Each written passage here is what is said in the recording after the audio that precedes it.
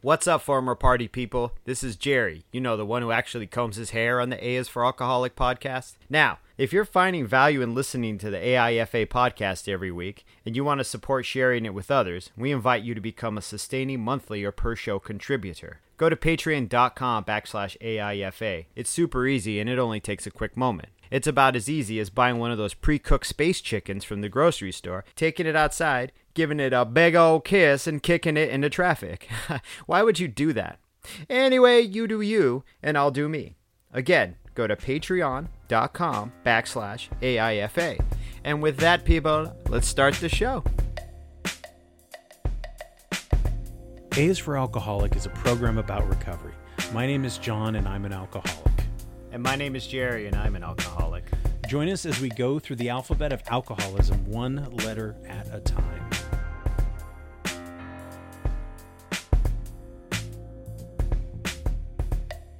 Welcome back to the A's for Alcoholic podcast, the only recovery podcast that two middle-aged guys meander and talk about video games, exercise, and running. Yeah, like last week, they're just like, well, I don't hear any fucking recovery in here. It's just two guys talking about running and video games. And the glitches they fixed on Fallout 76. Have they fixed all those?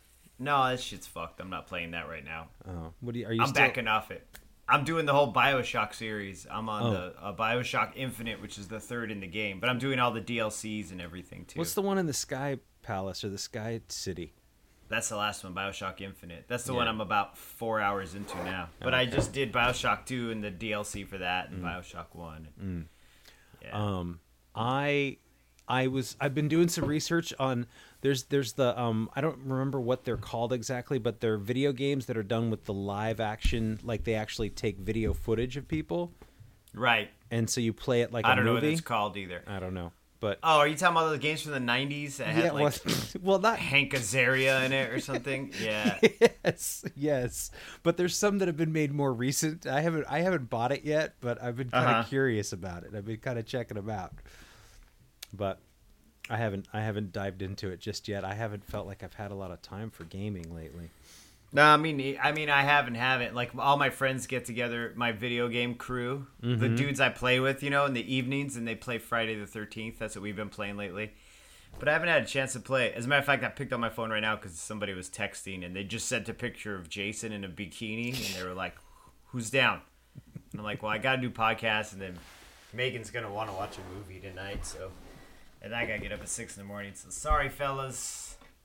No bikini Jason tonight. No bikini Jason tonight, yeah. But that's well, right, maybe tomorrow. You know, I think speaking of video games in recovery, I mean, you've said it many times. What was the game that saved your life in early recovery? Oh, Last of Us. The Last of Us. So yeah, Last of Us. And this game, BioShock Infinite, that I'm playing right now, I played in early recovery. And I'm going through it again, 5.5 years later. Is it kind of like going through the steps again? Like you feel...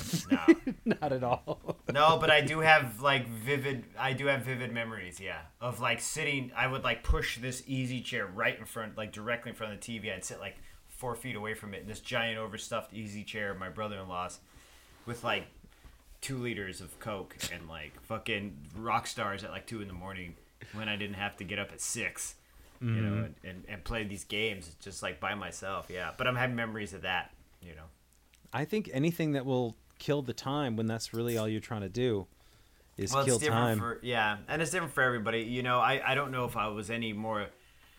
I don't know if I was luckier in my recovery than other people were in that I was kind of distant. You know, my wife and daughter were out of state in those early months. You know, and going through the withdrawal period and shit. They weren't around. You know, they had gone back to Arizona at that point, where I was just going through the hard shit in the beginning. I mean, it still fucking sucks now sometimes, but you know, that real early hard shit, you know. Yeah. Some other people got to get up and go to work and deal with their family and do their shit all day, and man, my hat's off to them because that's a lot of work, you know. It takes a lot, yeah. And deal with withdrawals. Yeah. Fuck all that. And noise. Changing your entire life. Yeah, so I don't want to do it again. Your personality, your way of looking at the world, and everything about you. Yeah. Yeah.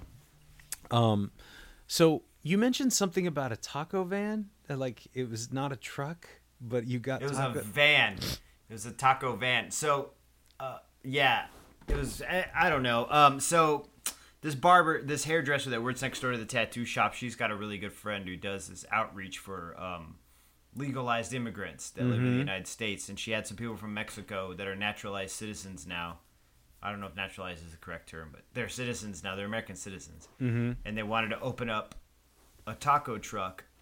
And so they gave them funding for it. And she's like, go check it out. It's over at the Park Blocks downtown. So I went down there. And it wasn't even like a roach coach, like a cart with a window. Right. The dude just opened the back doors of the van.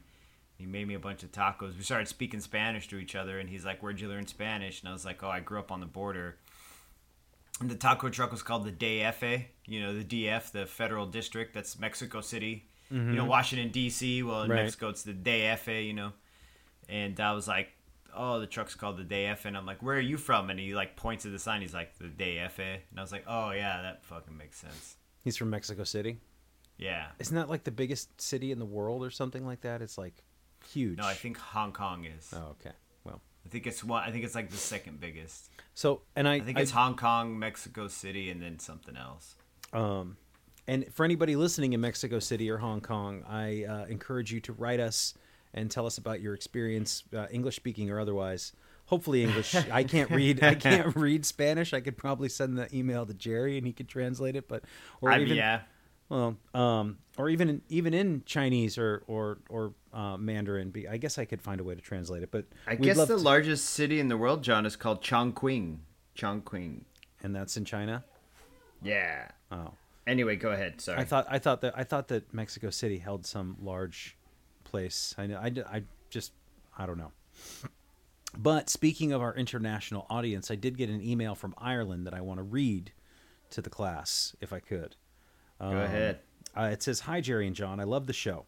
I heard your shout out for your listeners to contact you on the last podcast, so I am writing to you as one of your faithful Irish listeners in Dublin." So that's pretty cool. Wow. International. That's rad. I'm not an alcoholic myself, but your show has helped me get my head around my sisters and others' ongoing struggles with staying sober or problem drinking. She's in a lot better place than she has been, and is working now again and has her driver's license back, but will relapse at weekends. So I guess she drinks on the weekends, even though she's trying to get cleaned up. It's caused a lot of difficulty and sadness in our family. Your pod is a nice space I can quietly dwell in and get to understand the way people with alcoholism think and act. It helps to see when someone's making steps forward and how one's relationship with sobriety is always maturing with time. I'm on my own learning curve. I remember having discussions with her 7 years ago where I would say, why don't you just drink 6 days a week and take one day off? I can now see the naivety of my thinking. Yeah. If I could ask ye a question about something that has been discussed on the show a few times, it would be to give an explanation of the dry drunk, quote unquote. From how you discussed it, I thought it meant someone in recovery but still behaving alcoholically. Could you describe this non-drinking alcoholic type behavior or thinking? When you are sober, do you have a dry drunk side of yourself you need to keep in check? Also, I have heard my sister refer to people who have never drank alcohol as dry drunks. Can this actually be possible? I like how ye also, and he writes ye also deal with getting older and your health and running. As a keen runner, I am loving following you get more into your running. Stick with it. It keeps getting better, and you keep improving and looking better. You will always make friends through it with time and achieve things you never thought you could. And have you ever regretted going out for a run afterwards? Thanks for sticking with the long email. Keep up the good work, and love the tunes on the show. I don't know what tunes do we play. Maybe he means the music. All the best. And his name is Diarmid, spelled Diarmud. It's a Gaelic name pronounced Diarmid. So, thank you, Diarmid. Yeah, thanks, man. I'm not even going to try that name because I'll just fuck it all up. So, my understanding of a dry drunk is just not working any sort of program and just sort of white knuckling it, right? Like, right. Well, maybe you have. I think you have given a better explanation than I have in the past. I think my concept of dry drunk has always been me relapsing into the behaviors that I exhibited most strongly during my active alcoholism. So there was a lot of conditionalism. I do this to get that. You know, I say this, so you say this back. You know, there's a lot of selfishness in my active alcoholism where like I can get this from you, and I still can exhibit those behaviors now in sobriety, because I think you can. Me personally, my opinion is like you don't have to necessarily work a program. I mean, you can still be sober and maybe in some type of recovery, but I would imagine recovery more kind of aligns with working some type of program. Do you know what I mean? But I think for me, Dry Drunk has always been those actions and behaviors I exhibited when I was drinking. I do them when I'm sober. You know, like right. Being irresponsible or fucking off on things, or you know what I mean? Like just kind of giving into those baser parts of myself that really want to be gratified in the moment, you know, without thinking about it any long term. And it's okay to gratify yourself in the moment every once in a while, but when I make that like my number one priority, when I Jerry Wagner am number one priority on my list, that's when I know I'm dry drunk in my own personal opinion. Yeah. Yeah, I think that for me it's this. You talk about working a program, and so there were so many other things that were a problem. It wasn't just, oh, I drink alcohol and I get crazy. You know, I was shirking every single bit of responsibility. There was no personal responsibility, or there was the absolute bare minimum, get to work to make the money to buy the booze and repeat. And so everything else was peripheral, and or I just ignored it. So I think that to me, that's a lot of that dry. And that's what I mean about like working a program is. Oh yeah. One of the ways I've heard it described is recovery is recovering the person you used to be before you started drinking. And for a lot of us, that was like a teenager. So we never even really fully developed as adults. Right. So, I mean, but I was fucked up before I started drinking. So I'm like even recovering from that, because I don't want to be the person I was before I started drinking. No. I want to be just who you know what I mean? Like a better version of myself, I guess. Because I sucked when I was not drinking. Before I started drinking, I was like a sad little kid. Like, I don't want to be a sad old man.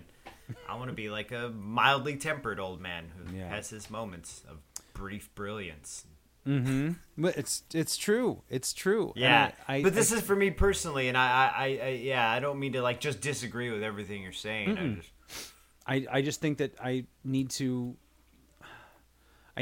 recover those parts of me that I like. And there were some before I started drinking, but we're talking right. It's and you're talking about like and these playful kind of introspective, this person that did things without worrying about being judged. You know what I mean? Just like your true self, who you truly are. I get that, absolutely. Yeah. So when I don't, and I always feel, again, another phrase is irritable, restless, and discontent. And I should say, but I will feel that way. And I will wonder what's wrong. And at least now, before, I would just drink and just to make it go away. So I wasn't actually dealing with it. I was just covering it up.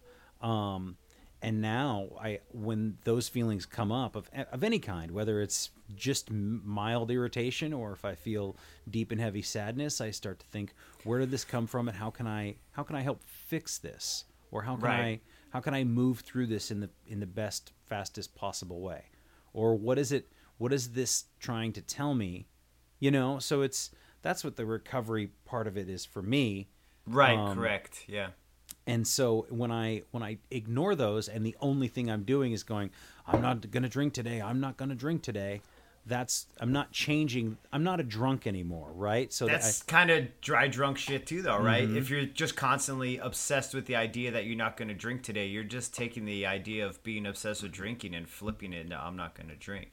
There's this like path of behaviors we take that are huge outside of drinking. You know, drinking just tends to be that catalyst, you know, that changes those behaviors and amplifies them. But, you know, I mean, once you get rid of the alcohol and you're physically over it, that's just one thing out of the way. There's so much more shit left to do, you know? Yeah. Which is fine. I mean, it's fucking life. There's always shit to do. Yeah. Do you know what I'm saying? Like, there's never going to be not something to do in my life. Like there's always going to be something that needs to be attended to, whether it be physically or emotionally or around the house or, anything. So I think that's the best way I can describe it, is that you're not, that I behave as a dry drunk when I am not actively working on being a better person. And not that it needs to be a chore, but but a choice. Because I reap the benefits of that. It's not like, oh, I have to be a better person because my wife wants me to be, or my boss wants me to be, or my kids want me to be, or whatever. It's that it just feels better. And it's hard to get there. And for somebody, when you say, why don't you just not drink one day a week, or, why don't you take some time off, or just do it part-time? And I think that trying to understand the obsession of an alcoholic when you're not one, the closest, I think it's kind of like fucking potato chips or something. That's the closest analogy I can come to, where you're just like, I gotta have another, and I gotta have another, and I gotta have another, and you talk about calorie counting, and you say, I'm gonna count out 9 Doritos. I do too. I count them out. I love them. Just give them kisses. I probably use that joke a billion times, but so I would just, nobody, it's like the Pringles. Once you pop, you can't stop. And I think that's a pretty decent metaphor, because once you start drinking, you can't wait until you hit the fucking bottom, and then you're just covered in greasy crumbs. You know? At least with the Pringles, you don't like projectile vomit and lose a shoe. Yeah. Fucking get into a fight with an Uber driver. Mm-hmm. Maybe you do. I don't know. It's a lot of Pringles. But yeah, I do appreciate that the writer, saying that they understand the naivete of it now, being like, well, why don't you just take one night off? Because there's a compulsion there. It's just as compulsive as someone who has OCD. Do you know what I mean? And has to go through a series of rituals. Yeah. There's just a compulsion there. It's just happens to be centered around a substance that gets you all fucked up. So now you're doing this compulsive set of behaviors, and it all centers around that thing. So you're like, well, what? Yeah, exactly. And gotta have it, even to me, wasn't like a running monologue in my head. My alcoholism was like, this is just what we do. I mean, there was a gotta have it, but it wasn't like in a movie where I was like sweating and jonesing and be like, I gotta have it. I'm like, this is just what I do. And if I don't know what I can do with myself if I can't do this, I don't know what to do if I can't do this. That's the big thing. I remember not having enough money once in Tucson to get a bottle of whiskey, and like having a fucking flat out panic attack.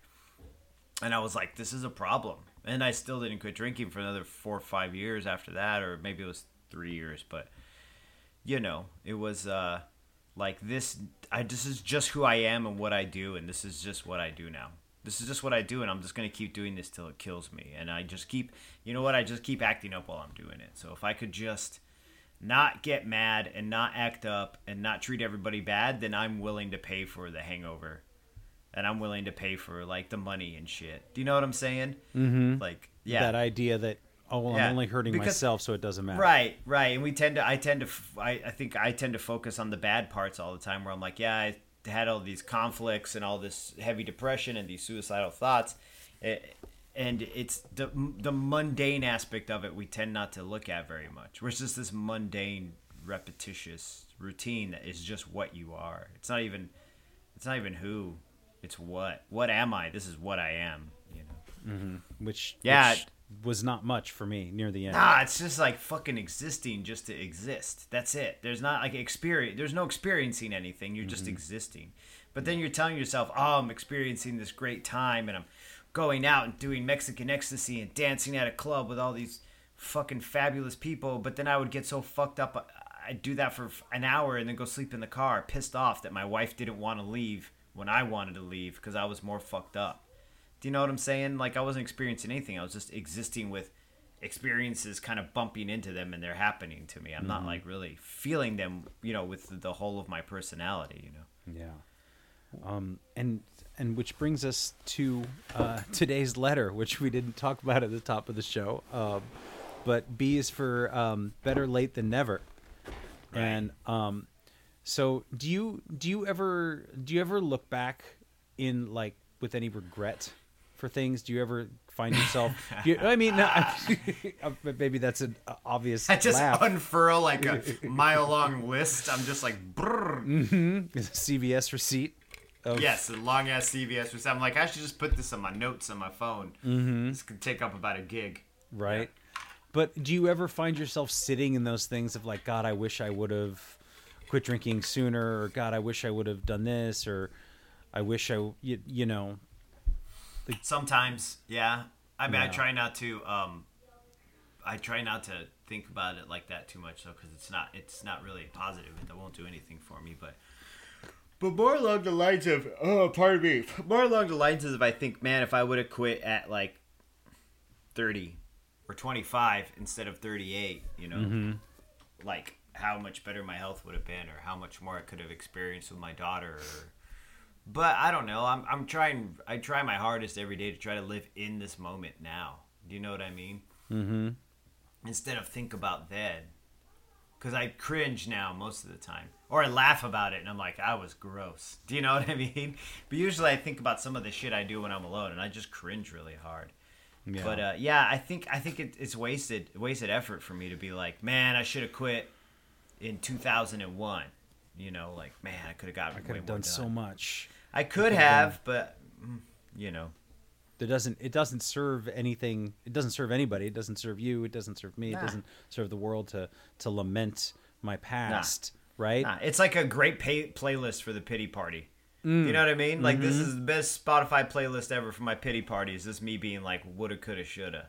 Man, speaking of which, did you get that link, that song I sent you, that Spotify song? Yeah, I haven't played it yet.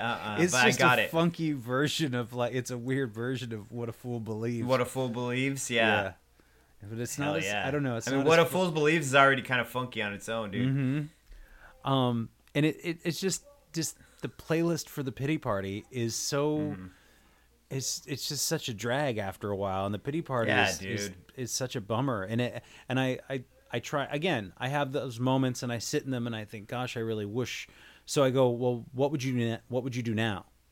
Right. Imagine you are 25, and you do have those years ahead of you. How would you behave today? Right. And so I probably wouldn't have gotten married. You know what I mean? Like all these other things would have changed. But anyway, exactly. Just what positive steps can I take today? And I think about stuff the way that I have, the damage I have done to myself from my drinking. And I'll give you an example of, I've been going to the doctor lately and getting some MRIs on my back, and I had this pain in my spine, and it's been like, it's up in my ass, literally, like there's a pain in my ass that shoots down to my feet. And really? So I got an MRI, and then they wanted to do one on my brain because of some hearing loss. So they did a second MRI, which I freaked the fuck out on, and I had to get out. Like, I don't panic attack. Yeah, have you ever been in an MRI machine? No. So the first one, they just slid me in there. I did the deep breathing. I just talked to myself. I counted my breaths. I was able to do it. I handled it. No big deal. The second one, which was on my head, they basically have to immobilize your head. So they put these kind of cushions on either side, and they put this sort of plastic helmet, but the guy called it a cage. They should really use a different word. Right. But like, so now I'm thinking my head's in a cage. They should call it like a nest. Yes, or something. exactly. Anyway, go ahead. So I'm laying there, and I get about 20 minutes into it, and I start to imagine, and I'm like trying to breathe, and I'm like, you're fine, you're gonna get through this, it's no big deal. But then I started to feel my blood, like it felt like my blood was heating up, and I was remembering that scene in Django Unchained where they have him upside down with the fucking cage on his head. And I was and I pushed the button, and I'm like, hello, I'm done in here, you can take me out, I'm done. And so did they not get the full MRI? So they didn't get the full one. They got a partial one. So they're two separate issues. And the ENT doctor he called me and said, even with the partial one, I can see there's nothing wrong. You don't have to go back. Thank you very much. So that's great. With the lumbar one in my back, I have what is known as spinal stenitis, I think. Stenitis. So basically, the tissue in between a couple of my spinal bones, my backbones, has worn thin, and so the bones are now pinching on the nerve, which is where this pain is coming through. This is not supposed to happen to people well into their 60s. This is usually when this happens. Yeah. So I'm 42, I'll be 43 Right. soon, but and I haven't had a full consultation with the doctor. I'm going to see a pain specialist tomorrow. And but my only thing that I can think of is that I carried all this weight for so long on my back. Right. Mm-hmm. That it And you stood. Your majority of your job was standing, and dude. I stood with all this weight for so many years. For 15 years, I stood overweight on these fucking 2 little spinal things or whatever, and finally wore that tissue down. And so Right. now, like, I accelerated the aging process of my spine by like 20 years. Maybe I'm over exaggerating, but this is not a problem that people my age should have. No. Damn. So here I am, dealing with the consequences of my behavior from the act of alcoholism. Now, maybe the Right. alcohol itself didn't affect my spine, but it certainly affected my eating habits. And so my And your lack- choice in employment. my choice of employment, being a bartender, Absolutely. Yeah. 100%, you know, that was the easiest, fastest, bestest way for me to sleep in and drink all night. Eating like shit and eating late and eating too much and just being overweight. And I was thinking today, I was like, fuck, man, like this, or yesterday, like this really sucks. Like, what have I done? Like, I wish I would have done this sooner. Why didn't I know any better? Why didn't I know any better? And why can't I go back and like tell myself, like just even a year ago or 5 years ago, like, hey, like shit is going to get really bad and you're really going to hurt yourself and you're going to be in mild, steady pain every day and you won't be able to do these cool things that you want to do. But I wasn't ready to listen to any of that shit, you know? Nah. And so, like, I guess 38 is not a bad age to get sober, Nah. you know? Nah. Is that when you quit, or when did you quit? I was 30. I think I was 38. Yeah. 38? Yes, I was 38. Yeah, because I turned 39 like a month later. So, I think that the best way is to, you know, think about today. Like, forget about, I can't do anything about it, but what can I do today?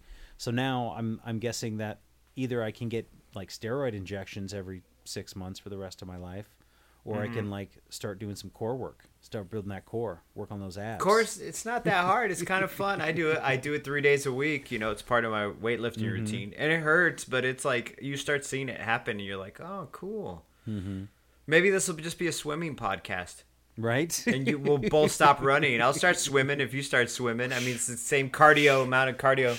Yeah. You don't even need to buy special shit. Maybe earproof fucking earbuds and then just shorts. Mm-hmm. That's all you need. Maybe some Crocs to wear around the pool so you don't get athlete's foot. Yeah, I don't want any of that shit. I just, I already you know, had that shit, man. I lived in a. They have those waterproof I lived Beats with by some Dre. motherfuckers. We Yeah, can there you go. Get that playlist. I don't going think for the swimming. I'd have to look it up. I've always been curious about, but yeah, as far as swimming, it affecting your spine or your back of your body, because I know that those repeated shocks from running probably don't help your back either. Probably not. I think that. But then but you feel so good though. I get it. You know, I So- ran yesterday. It kind of sucked, but I felt good afterwards. But while I was doing it, I was like, "Fuck!" But I think I fucked my ankle up. I might have arthritis in it or something. I don't know. This is like an old man everything hurts podcast. Well, I think that there may be things that I can do if I can heal myself with, you know, physical therapy, exercise. I'm gonna start doing the Wim Hof like breathing exercises too, where he holds his breath. You know who this dude is? He's a Dutch guy. No. He's like the No. Iceman. This is the guy who like hiked Mount Everest barefoot in a fucking pair of board shorts and shit. No, weirdo. That's rad. What a weird rad He guy. injected himself with E. coli and then he like breathed his fucking immune system to fight it off.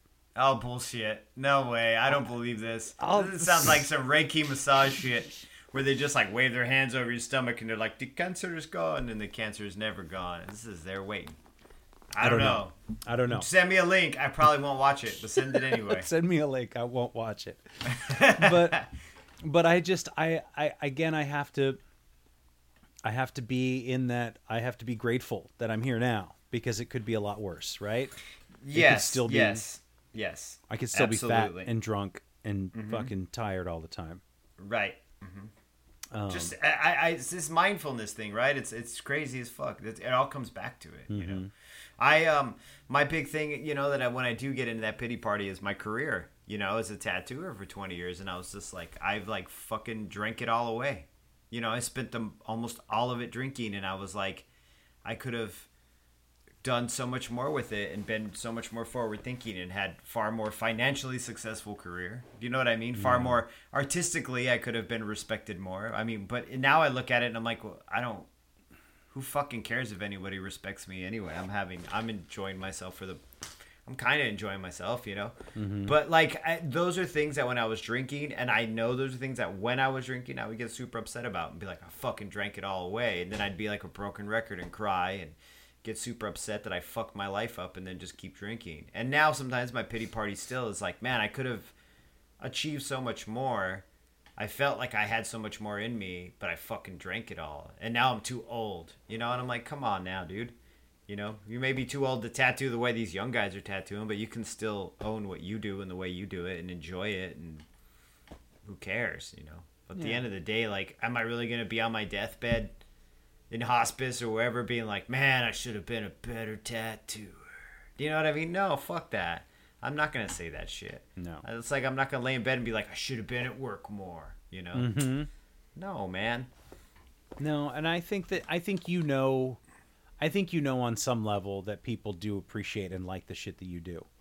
I know they do, but my own worst critic is me. It's just that's the whole part of being like an artist, is I will never be satisfied with what I make. There's always something that needs to be improved upon, because the whole process of making art is improving constantly.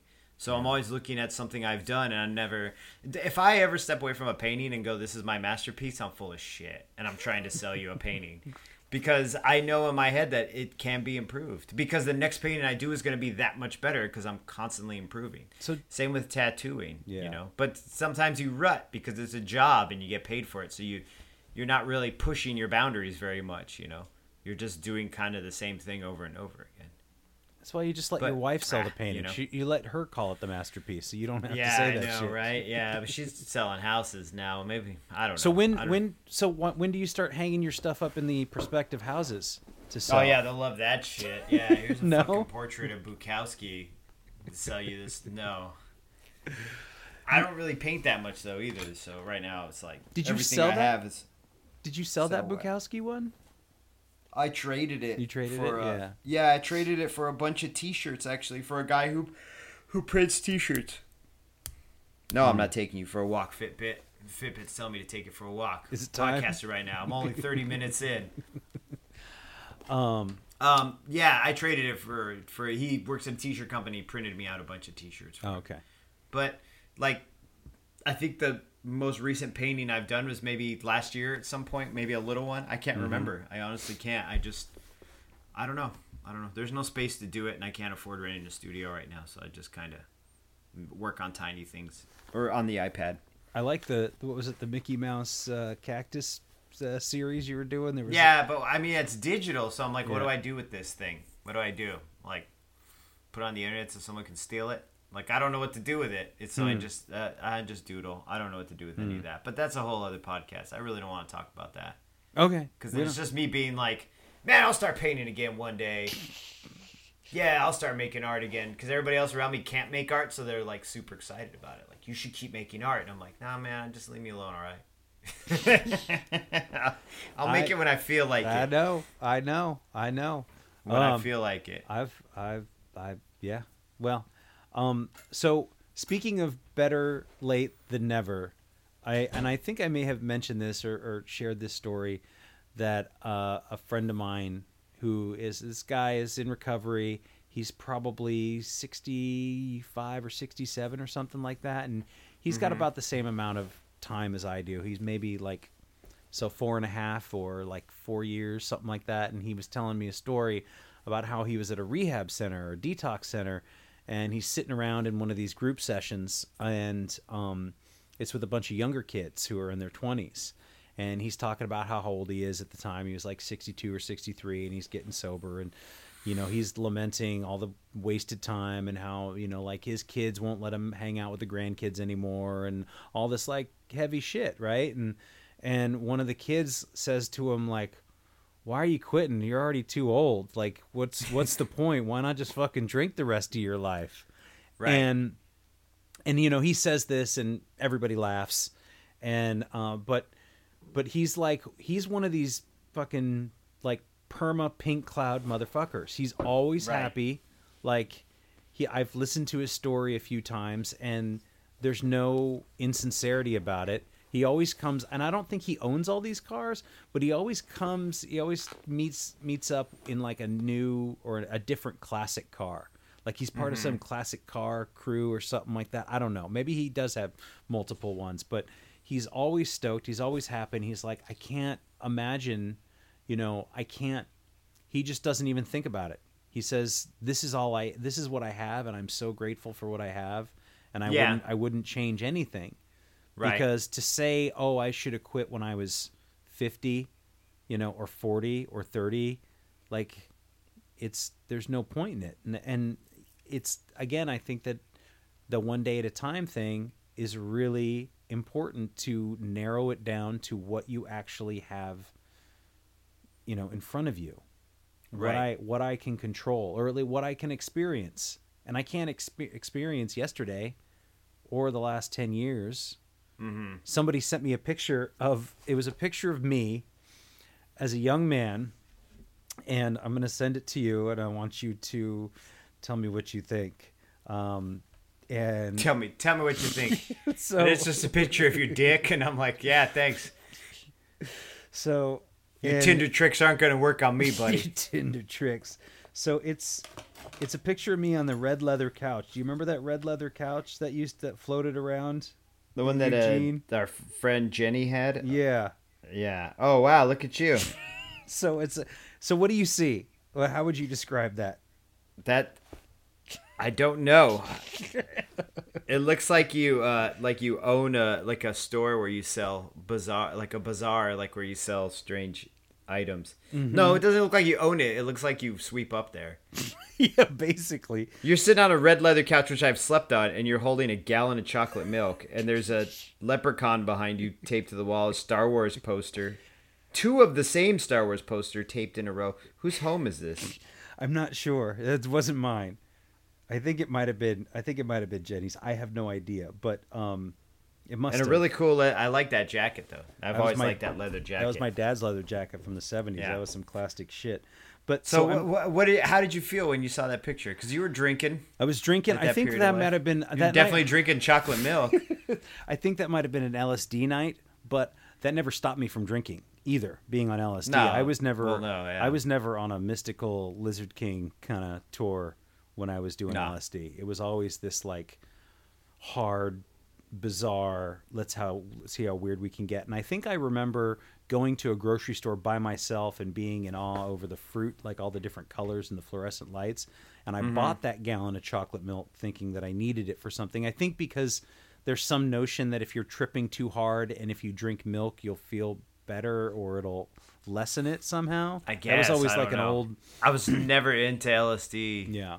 But yeah, I've heard that too. Yeah, right. Like it's a base or something. Yeah. Something like base. That. Yeah, it's a base and it'll like... dissolve the acid, and you'll stop freaking out or whatever. So I think that I thought that I had to get that. Now there was no vehicle involved, so I walked from that that Safeway on 18th in Eugene to wherever College Safeway. Yeah, I guess it wasn't that far, but it was like 3, 4, 5 blocks from my house with this gallon of chocolate milk, or to wherever this picture was taken. And I mean, I wish, like, I see that kid and I'm like, he's so young. And he's not bad, he's pretty, he's not overweight, but not yet, right? And so he's still young and excited and youthful, and I want to be like, man, you got so much potential going on there. But I don't think that he really did. I think that kid was still going through a lot of shit, and so the only way to deal with it was to like medicate, and there was nobody. I had nobody to talk to. I had no older person. I had no adult. I had no mentor, Right. I think that's a big thing, is that not having a mentor of any kind to kind of guide you or to say, hey, try this, not that, was huge. And so I can't say anything to that person. That kid is just fucking having the fucking time of his life, supposedly, with a gallon of chocolate milk on a red leather couch. He's gone, dude. That's all in your rear view. Yeah. And so I have to really be diligent about looking forward at like, what is 52 going to be like? I mean, do you ever think about that? Do you ever think about like 10 years from now? People talk about the decade, and like my daughter will be graduating high school. Yeah, she'll be out of high school already. I think about it, but I just keep telling myself, just take care of yourself now, and I think you'll be all right. Mm-hmm. I think of the physical aspect of it. Like, I never really think about work or money or creatively. Mm-hmm. I just kind of am experiencing this life. Like, literally, it's like the same fucking. It's like one day at a time. That sounds so weird, but it doesn't sound weird. It sounds like pretty much on the line we're at. But I don't even think like, oh, I've got a 5-year goal or whatever. And I've had them. I've got rough ones. Like, I'd like to buy a home in 5 years. But really, I mean, I don't know. I could be a guy in his 50s still renting. I don't give a shit as long as it's affordable. I don't want to I don't want to fucking die of a heart attack at 50. You know what I mean? Yeah. Like, those are my fears. Or those sudden kind of things. Dumb, sudden, just stupid, dumb, sudden thing. Like, I can see them being like, hey, your prostate's super fucking big. You know, like in my 60s or something. Do you know what I'm saying? Like, that makes sense. Or they're like, yo, you got a little bit of liver damage, you know, or lung damage or whatever. I just don't want the big rockin' lightning bolt thing. But if it happens, it happens. I don't try not to think about that shit because it hasn't happened yet. Well, I mean, I can only speak from my own personal experience, and I have completely fucking reversed any liver damage I may have given myself. Yeah, I'm assuming I have too. I don't know. You know, so I don't know. That's just what my doctor has told me, is that there's nothing I am, aside from this particular little damage with my nerve in my spine. Everything else is super healthy, and so yeah, like, and that one day at a time that's the only way we're gonna get there. And it's like, I can't fucking running. Right. I can't run a marathon unless I take do the first mile. The first part, yeah. And I know it's a cliche, and I know we throw it around the rooms, and I know even in recovery, guys like you and I throw it around in our lives. I try not to throw it around the civilians too much, because then they're just like, one day at a time, man. Right. And I don't want to call them normies, although in my brain I'm like, bunch of normies, but I'm like more like they're civilians. You know, I'm like. And I don't want to do that shit to them because they don't like it. They don't like a lot of shit I do sometimes. They're like, that's not funny. And I'm like, it's fucking hilarious, dude. Mm-hmm. But even when I was drinking and hanging around with people who didn't drink as heavily as I did, I joked about all that shit and they thought it was weird too. Do you know what I mean? Like, yeah.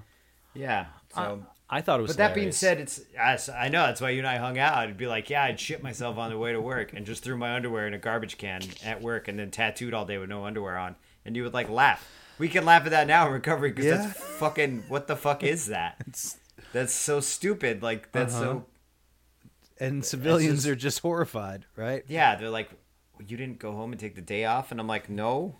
I took the day off for way worse than that, but yeah. Needed to make whiskey money, you know? Need to make that Evan Williams money, dude. So whiskey ain't gonna buy itself.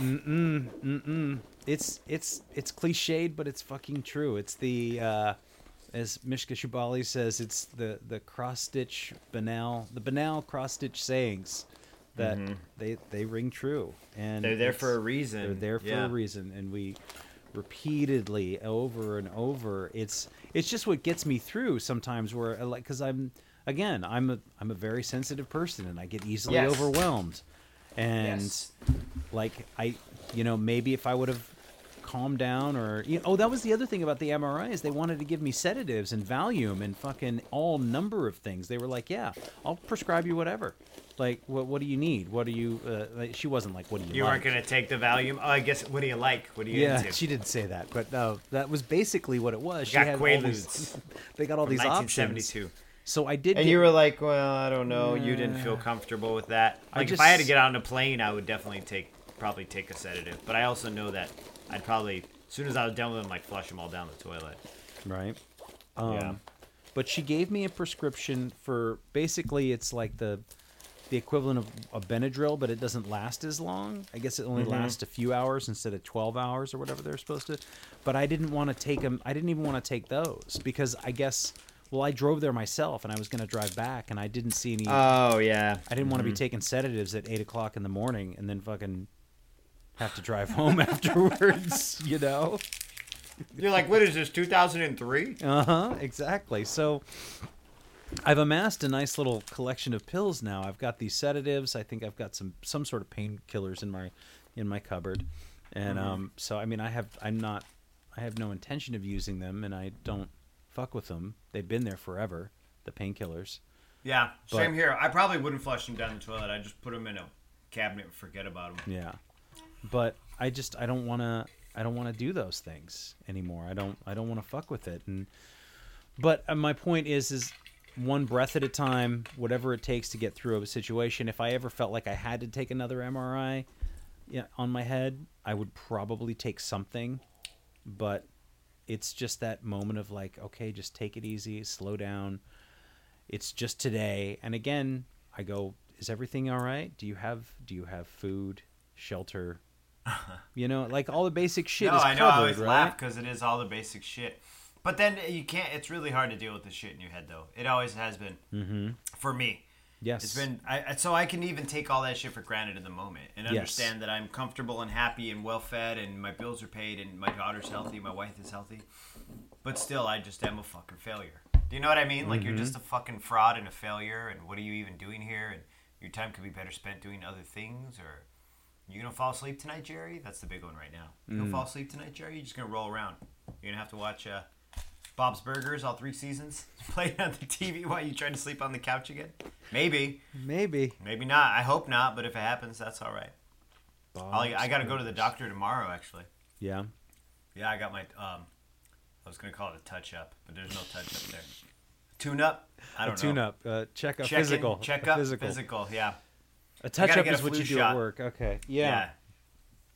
A physical and a flu shot? I'm getting a flu shot, and they're going to weigh me, and I'm going to talk to her about some stuff. And be like, why does my ankle hurt? When can I get snipped? What are we going to do here? It's like the third podcast in a row I've talked about a vasectomy, but yeah. I'm like, what are we going to... What's up? Let's make this happen, you and me. You and me. You and me, lady. Let's talk the logistics. V for vasectomy. V for vasectomy. You know I'm serious because I'm in here smoking a cigar.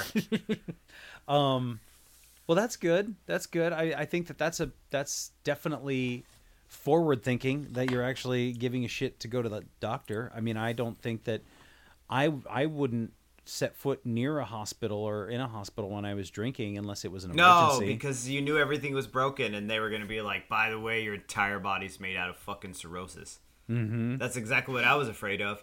I was literally afraid I walked through the door and they're like I would just die as soon as I stepped over the threshold because my body was just waiting.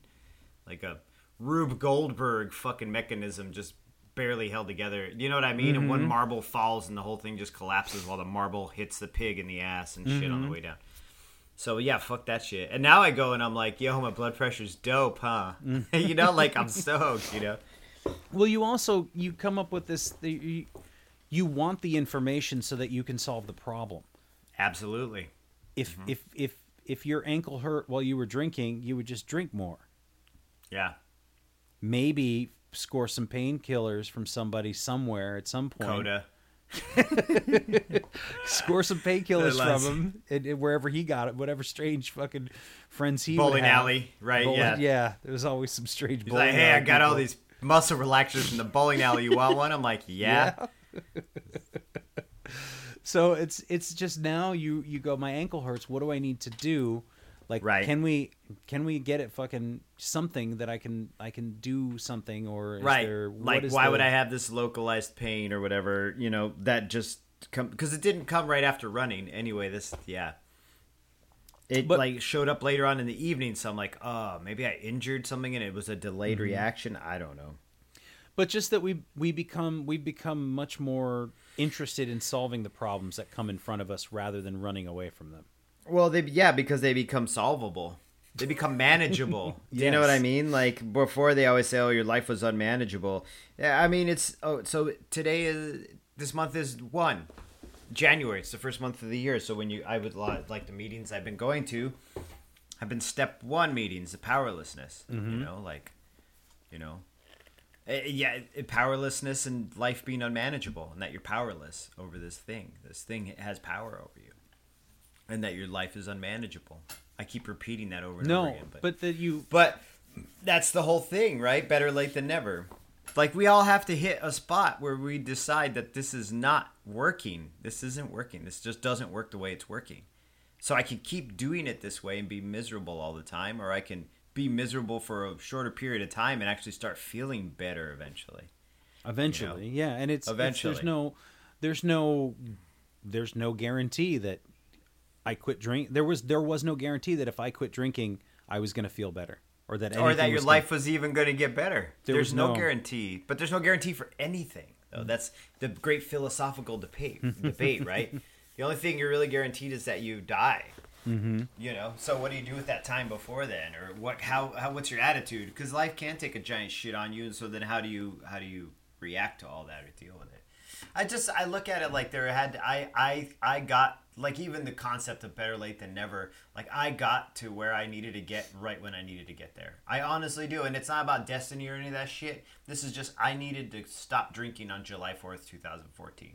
That needed to be my first day sober, was the 4th of July, for some reason. I just needed to be there in that moment. I just, okay, I'm done. This is too hard. I can't do this anymore. So let's try something else for a little while. And now I'm sitting here talking to you, fucking, 5.5 years later. So, and this little while is working, right? So far it's working. And I get worried about it. We all get worried about it. I know you get worried about it. Sometimes you're like, dang, am I doing this right? Because I do that all the time. I'm like, am I doing this correct? I feel kind of crazy. I'm probably not doing this right now. I need to figure out why. All the time. And what I'm doing wrong. Yeah. I feel like I'm doing all this shit wrong constantly. I feel like I'm doing not to fucking blow up that 11th step or whatever, or 11th tradition, but like I feel like I'm doing AA wrong constantly. Like I'm always like, I'm not doing this shit right. I'm not sharing right.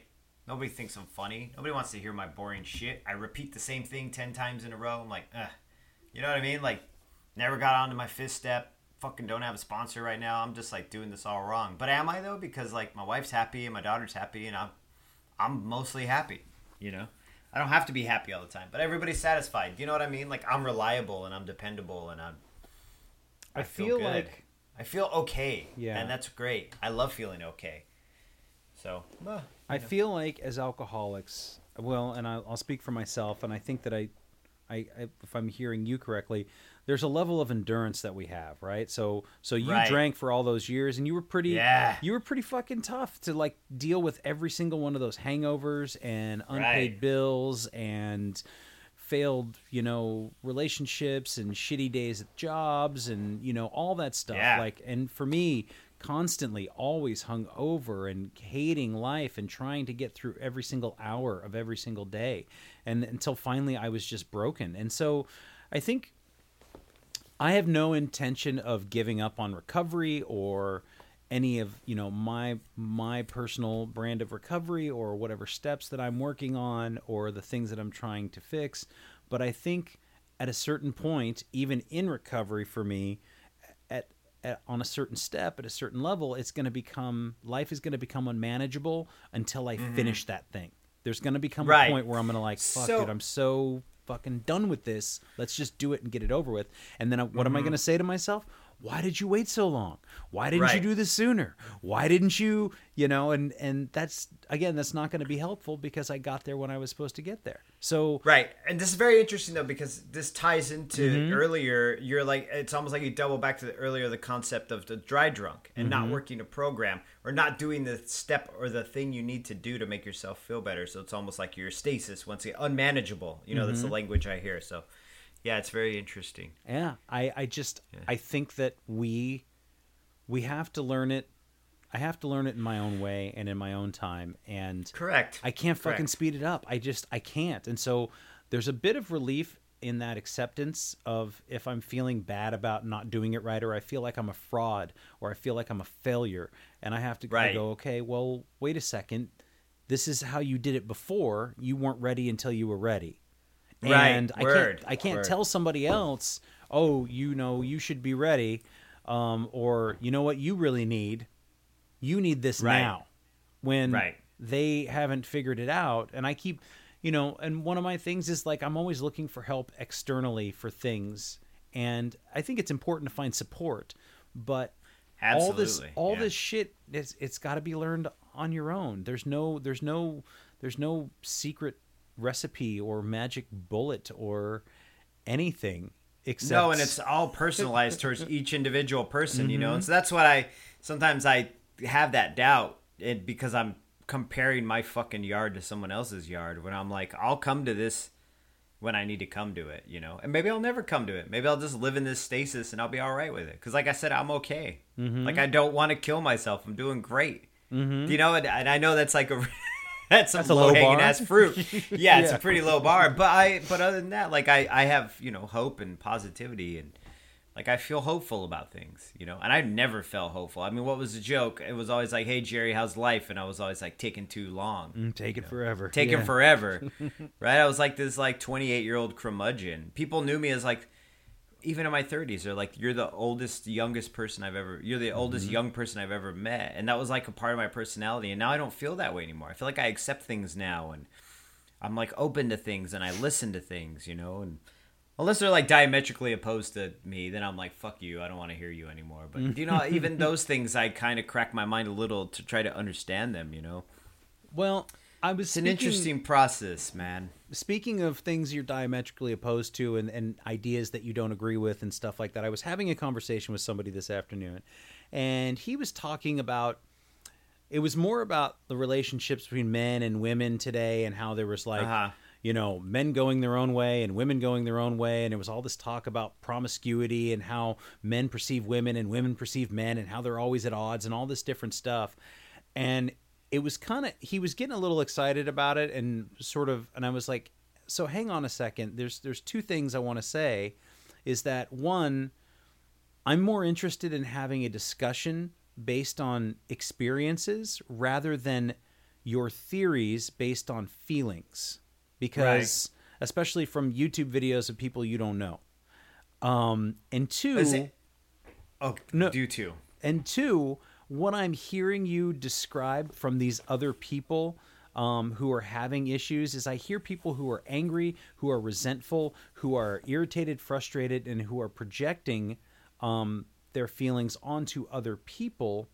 And there's this lack of responsibility, personal responsibility, that comes with the program that you and I work, and that extra column that I was told to put, and I think you were too, like, and what was your part in this? What was your part in it? Yeah. So even if I'm having a discussion with somebody who I don't agree with, what is my part in it? I'm choosing to be a part of the discussion. So maybe I should say goodbye and move on, or whatever. So I think that there tends to be, and I don't want to generalize, but when I hear people who are against things, when I hear people who are angry, when I hear people who are resentful, I find that a lot of it stems from some lack of responsibility for their part in that anger or resentment. At least that's been my experience in my life.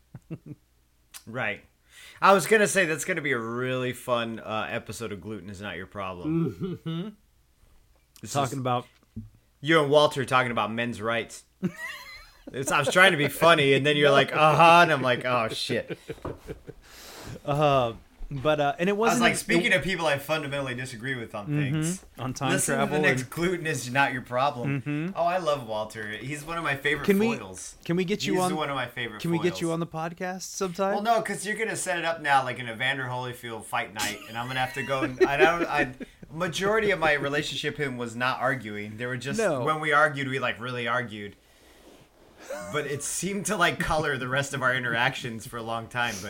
But I feel like 90% of our friendship was like we fucking had a really good time together. And there was a percentage of it that was drinking, and there was because we drank together a lot, he and I. And there was a big percentage of it that was just we had common things, and then there was that little percentage where we fought, but it was so loud constantly that But yeah, you can have me on, sure. All right, I'll be like, Walter, stop watching those YouTube videos. That shit's silly. Come on now. So it's not even him. I don't even think it's him. It's not him, but I think he's got some interesting ideas too. I know he does. Yeah. I can already hear you being a little wound up. Ice cream is frozen soup. I'm like, shut up! It's just fucking ice cream. But do you know what I mean about just that that column of like, what is my part in this? Well, yeah, absolutely. That one thing has helped me. It's helped me more than anything else. Yes, me too.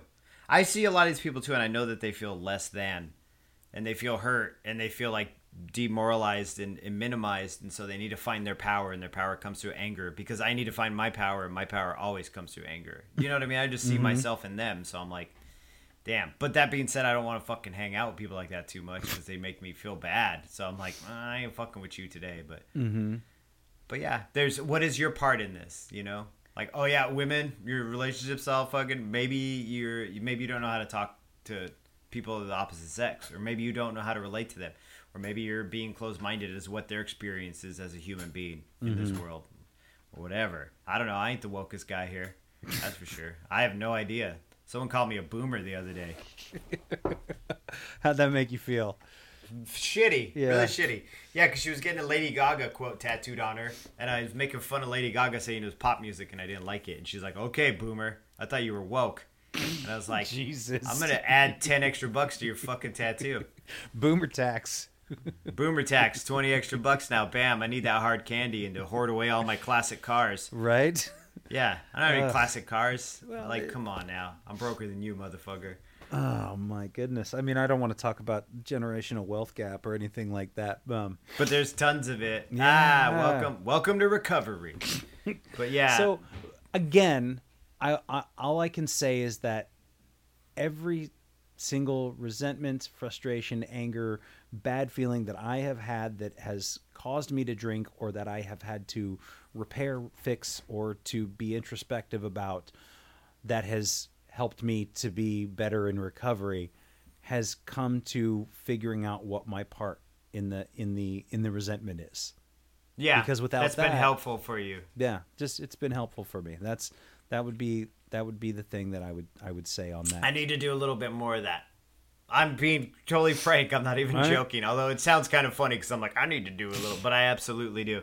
Because there are aspects of my life where I find myself holding big resentments, especially lately, and I'm like, damn, Jerry, you need to really work on your end of it, because people or places or things aren't going to change. You need to change the way you deal with those people, places, and things. Yeah, because it's just going to be the way it is. There's nothing I can do to stop it. It's true. Word. I heard a quote, or I saw a quote that said, you can't change the people around you, but you can change the people around you. Get it? No. You can't change the people around you, but you can change the people around you. Oh, like you can't change their minds, but you can ghost them and be like, eat a dick, I'm out. Yeah. Yes, that's what you Right, yeah. I know when...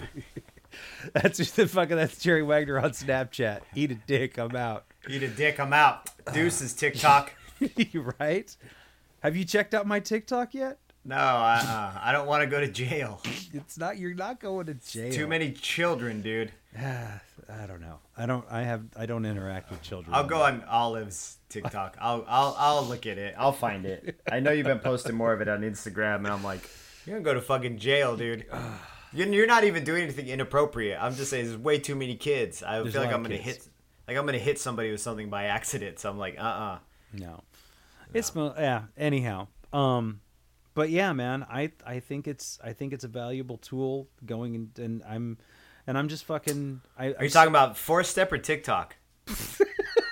4-step. Maybe you need a 4-step about the TikTok. I don't know. But... It's a TikTok video where I dance and do the step. You do the 4-step fucking lip sync or something. But with one of those weird dances that all the teenage girls are doing now, where it looks like you know exactly what I'm talking about. Yeah. No, I just personal responsibility, I suppose. Absolutely. Yeah. But I again, I have to be grateful that I'm here now, and like I fucking be as healthy as I can be, and I'm only 42 years old.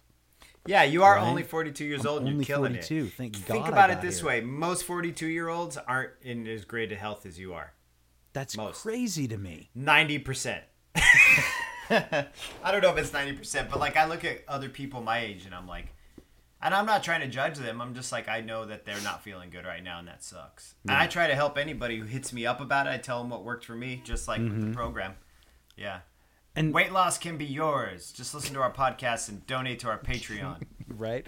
Subscribe to the Jerry Wagner Method. $29.99 a month. 9 Doritos. 9 Doritos a day. That's all you're allowed. 9 Doritos. 1 orange with salt on it. And 9 Doritos. Ew, that's an orange with salt? Is that what you're eating? Yeah, it's delicious. Is it I good? eat it for a snack. Yeah, orange with salt and chili powder. Yeah. Oh, okay. It's a little Latino kind of Mexican thing I grew up with. Well, with the what's the tahini? Yeah, tahini and a little bit of salt on an orange. It actually kind of trips me out because that citrus and salt together sometimes when I eat it, I get like flashbacks of taking shots of tequila. Yeah. Yeah, just because of that salt and citrus together. Not major flashbacks where I run out and buy a bottle of Don Julio or anything or whatever. Barbarossa. No, that was rum. I'm good. I'm all right. Yeah, you're good. I was trying to think of cheap tequila and I couldn't think of one. We used to get They're this, all gross. We used to get, I think it was like Pancho Villa or something like that, or Pancho Viejo, and it was. I remember going to the whiskey bar in downtown Seattle, and this is, I don't know if this is going to trigger anybody, but we used to go there at noon on Sunday because they had dollar shots and dollar beers. And I don't know what the tequila was, but we would do shots of tequila thinking it was the best quality of the dollar shots that we could do. No, it's usually just grain alcohol with a little tequila flavoring in it. It's literally vodka with tequila flavoring. And then the beer is just coming through a moldy tap line, just... I'm pretty sure I need to make an amends to some bartenders too, come to think of it, for my behavior over the years, but I don't know if I'll ever get the chance to do that. Oh, absolutely. We both do. Yeah. I don't know. We'll do it through the podcast and call it good enough. Yeah. Yeah.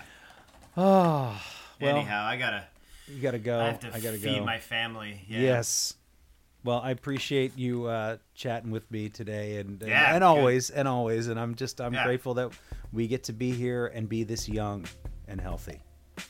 Right? Exactly. And you know what? Next week, everybody will get some Fallout 76 updates from me. All right. No, not at all. But okay. I'll talk to you later. All right, man. I'll talk to you later. Bye. Thanks again for listening. Our music, as always, is by Neglect. You can find more of his stuff at neglect.bandcamp.com. And you can find us on all social media platforms that matter: Instagram, Facebook, and Twitter. And you can reach us at aisforalcoholic@gmail.com. Talk to you later. Yeah.